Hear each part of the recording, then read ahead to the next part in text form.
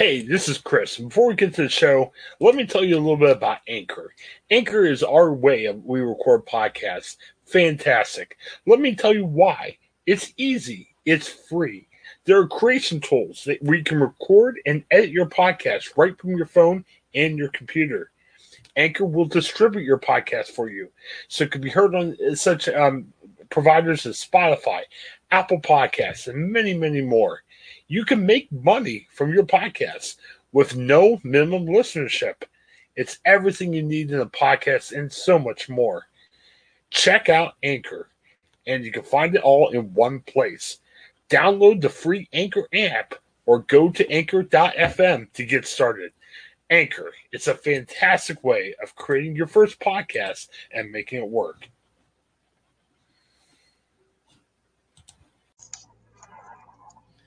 Hey everybody, Craig Schaub here at the Ohioan Podcast Network. Today we are joined by Bob Garver. Bob, how are you doing on this beautiful Monday morning? I'm doing wonderfully. Happy Monday. Well, and you saw some movies. There's a full slate this week for you. We're going to start off with maybe the biggest release of last weekend, Space Jam: A New Legacy. This is a sort of a reboot, I guess you could say, of the franchise that had the 1996 movie with Michael Jordan. Bob, I'm not sure if you're a fan of the original, but what did you think here of the reboot of Space Jam: A New Legacy?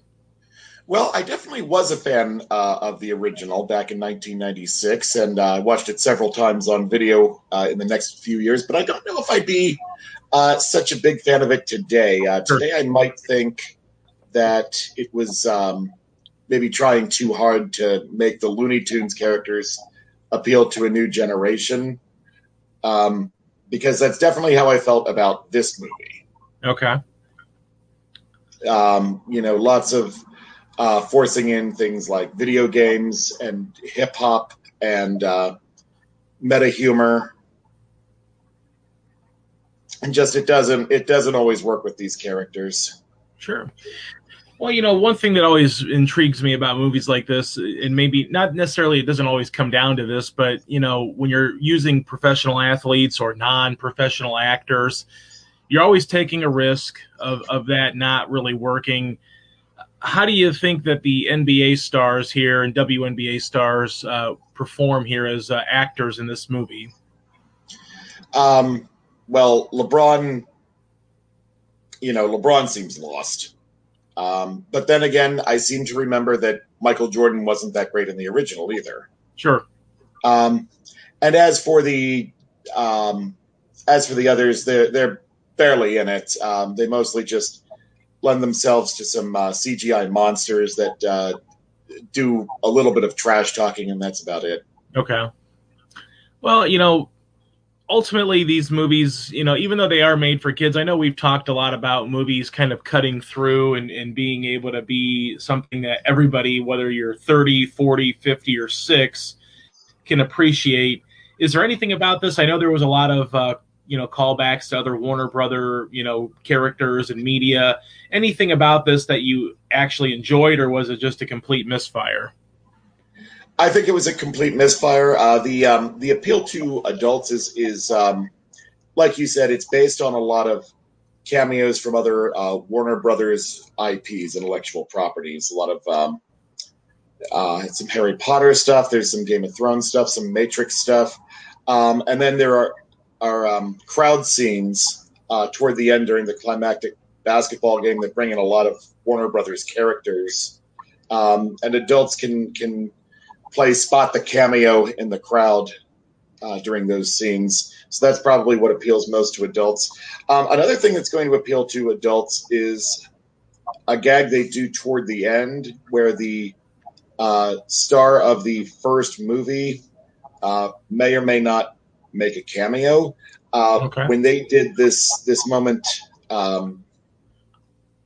in my theater, everybody was screaming for it. Like this is the scene that a lot of people are taking away from the movie as the most memorable scene. I didn't think it was that great, but it definitely got the biggest reaction of any movie or of any scene in the movie. Okay. One of the things I was kind of curious about your thoughts, obviously when the first movie came out in 96, I think the Looney Tunes were maybe you could never really say when there was an exact popularity, their height of popularity, but they were still pretty popular back then. There wasn't a lot of selection out there on TV. Nowadays, you have everything everywhere on TV, on streaming. Are the Looney Tunes still relevant, do you think, even though I know HBO Max has rebooted the Looney Tunes, but do you think they're still relevant enough to sort of have that mass appeal to audiences? Or is it, will kids understand, like, oh, hey, that's Bugs Bunny, that's Yosemite Sam, that's, so on and so forth? Or is it people like you and I maybe that might have grown up on Looney Tunes, and maybe people that are older that grew up on Looney Tunes that might be a little bit more appealing for a movie like this? Or do you think kids might actually care about the Looney Tunes? I think they will. I think there's still an audience for them. I know that the Tom and Jerry movie did well earlier this year, and that hasn't had a release in a popular release in even longer than it had been since the Looney Tunes had one. Yeah, I mean, but I think that a lot of the humor that they do in the movie, because they fight so hard to make it contemporary, is ironically going to make it seem dated very shortly.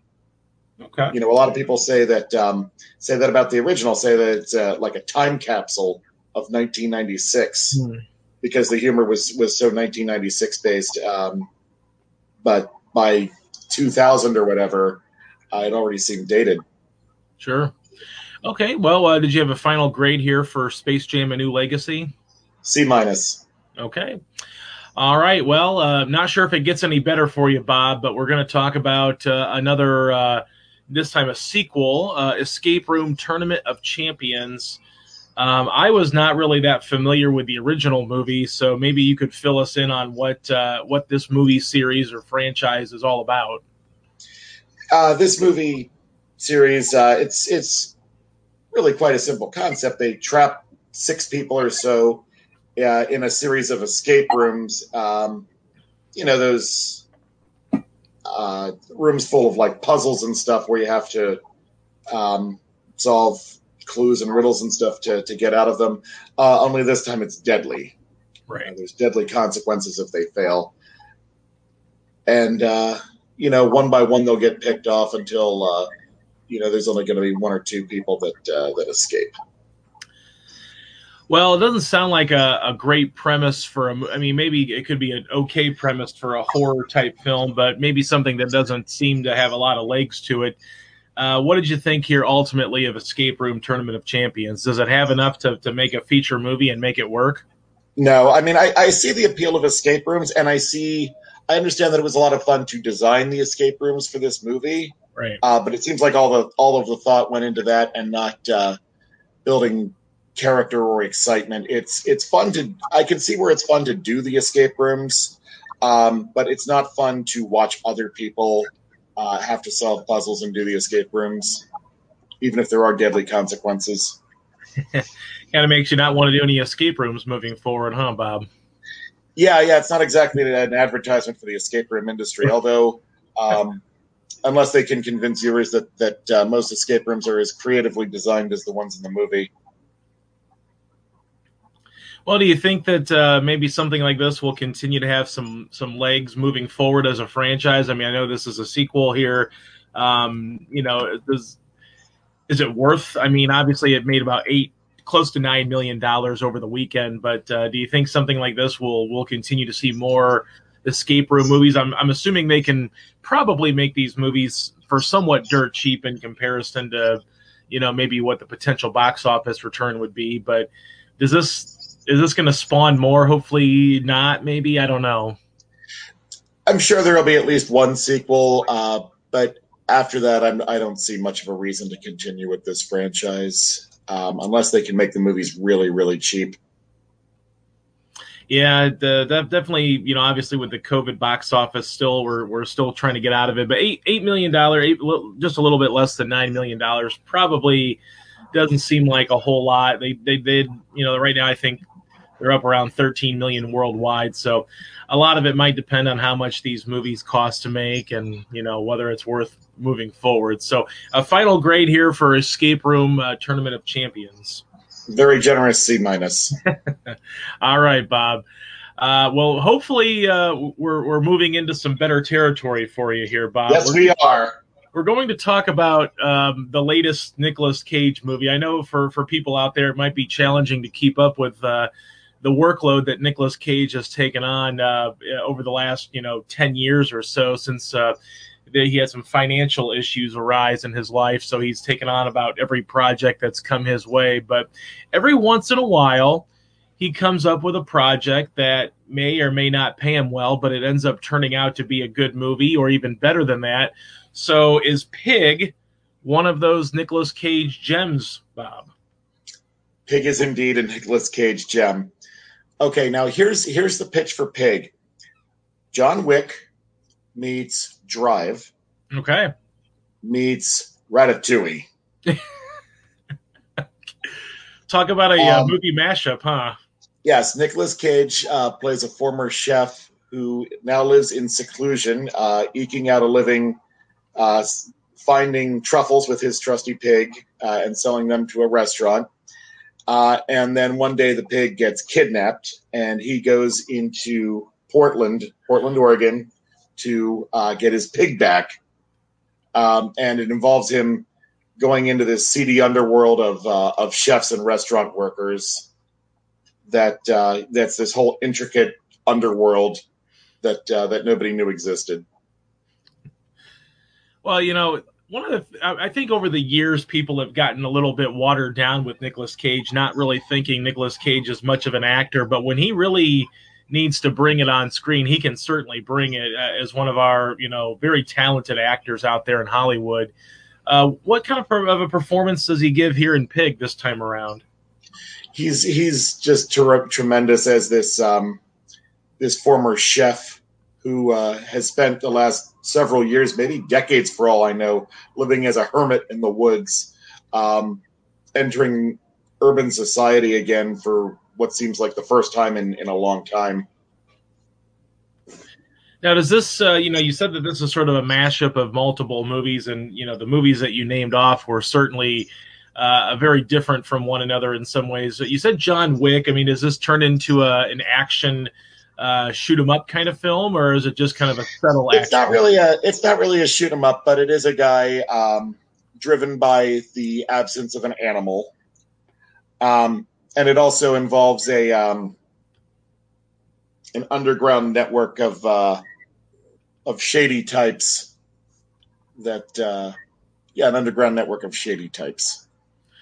Kind of reminiscent with the stolen animal, kind of reminiscent of other movies too, where we've seen animals stolen at the forefront. I think Keanu with Keegan-Michael Key and Jordan Peele was a movie about the kidnapping of a cat.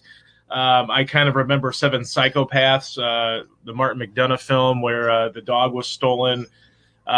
So obviously it's sort of an interesting premise. Obviously, everybody loves animals, and certainly you don't want to see your animal stolen. So ultimately, what did you think of Pig? I mean, final grade for Pig. I gave it a B. I probably could have picked up the pace in a few scenes, but it's a very interesting premise. Very, very intriguing. I could definitely see them doing a sequel to this, but maybe hopefully a little more action-based. Okay. Or more leaning into the John Wick style.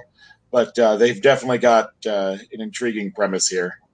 Well, we'll have to wait and see, because Nicolas Cage, of course, as normal, is booked up for the next couple of years here with various projects. Although it's kind of fun to see Nicolas Cage get back in and sink his teeth into a better role here. I mean, it seems like every year he makes 2 or 3 movies, and in most cases they're not very good. I think 2018 he had 5 releases, and of course Spider-Man Into the Spider-Verse was a voice acting role, as Teen Titans as well. But Cage has been busy. Hopefully he's getting out of financial disarray, and maybe we can start seeing him take on a little bit better projects to really show off his acting chops. I'd love to see that. I don't know about you. Well, yes, but the more Nicolas Cage projects we get, the more likely it is that we'll see something bonkers on either end of the spectrum. Fortunately, this one is on the high end. It's almost like you're playing the Nicolas Cage lottery. Like you're either going to get really good Nicolas Cage movie or really terrible Nicolas Cage movie. But in some ways, you actually don't mind either way, I guess. But at any rate, a good recommendation there for Pig. Hopefully, we'll see some more drama with Nicolas Cage, and maybe we'll see more interesting mashups with Ratatouille and John Wick as well being a part of that. So, any final thoughts? What do you got coming up this week, Bob? What are you watching this week? This week is Snake Eyes with Henry Golding. Now, I talked about Henry Golding a few weeks ago and how I'm really looking forward to seeing him get to carry an action movie, because I think he's going to be a huge player going forward in Hollywood. Also, Old, the new M. Night Shyamalan movie. All right. Well, M. Night Shyamalan's kind of got one of those Nicolas Cage careers going at this point where it's either... Yeah, that's right. He could be... He could be, great. He could be terrible. He could be anywhere in between, but he's usually not anywhere in between. He's usually either great or terrible. Well, sometimes you like when people take swings for the fences, and unfortunately, sometimes they strike out. And we'll see what happens with M. Night Shyamalan's latest. So, Bob, we definitely appreciate you joining us this week. We'll see you next week at the movies. Thank you very much. This is the highlight of my week. Hi, I'm Jennifer Mooney. Welcome to what is our new Hope Interrupted podcast based on the work from our book, Hope Interrupted, that I co-authored with my good friend Byron McCauley. Hey, Jennifer, I'm looking forward to this podcast as much as I was looking forward to writing this book with you. We hope to interview some high-impact folks as well as have a little fun. We're going to cover stories of hope. To learn more about our podcast and our book, please visit www.hopeinterrupted.com.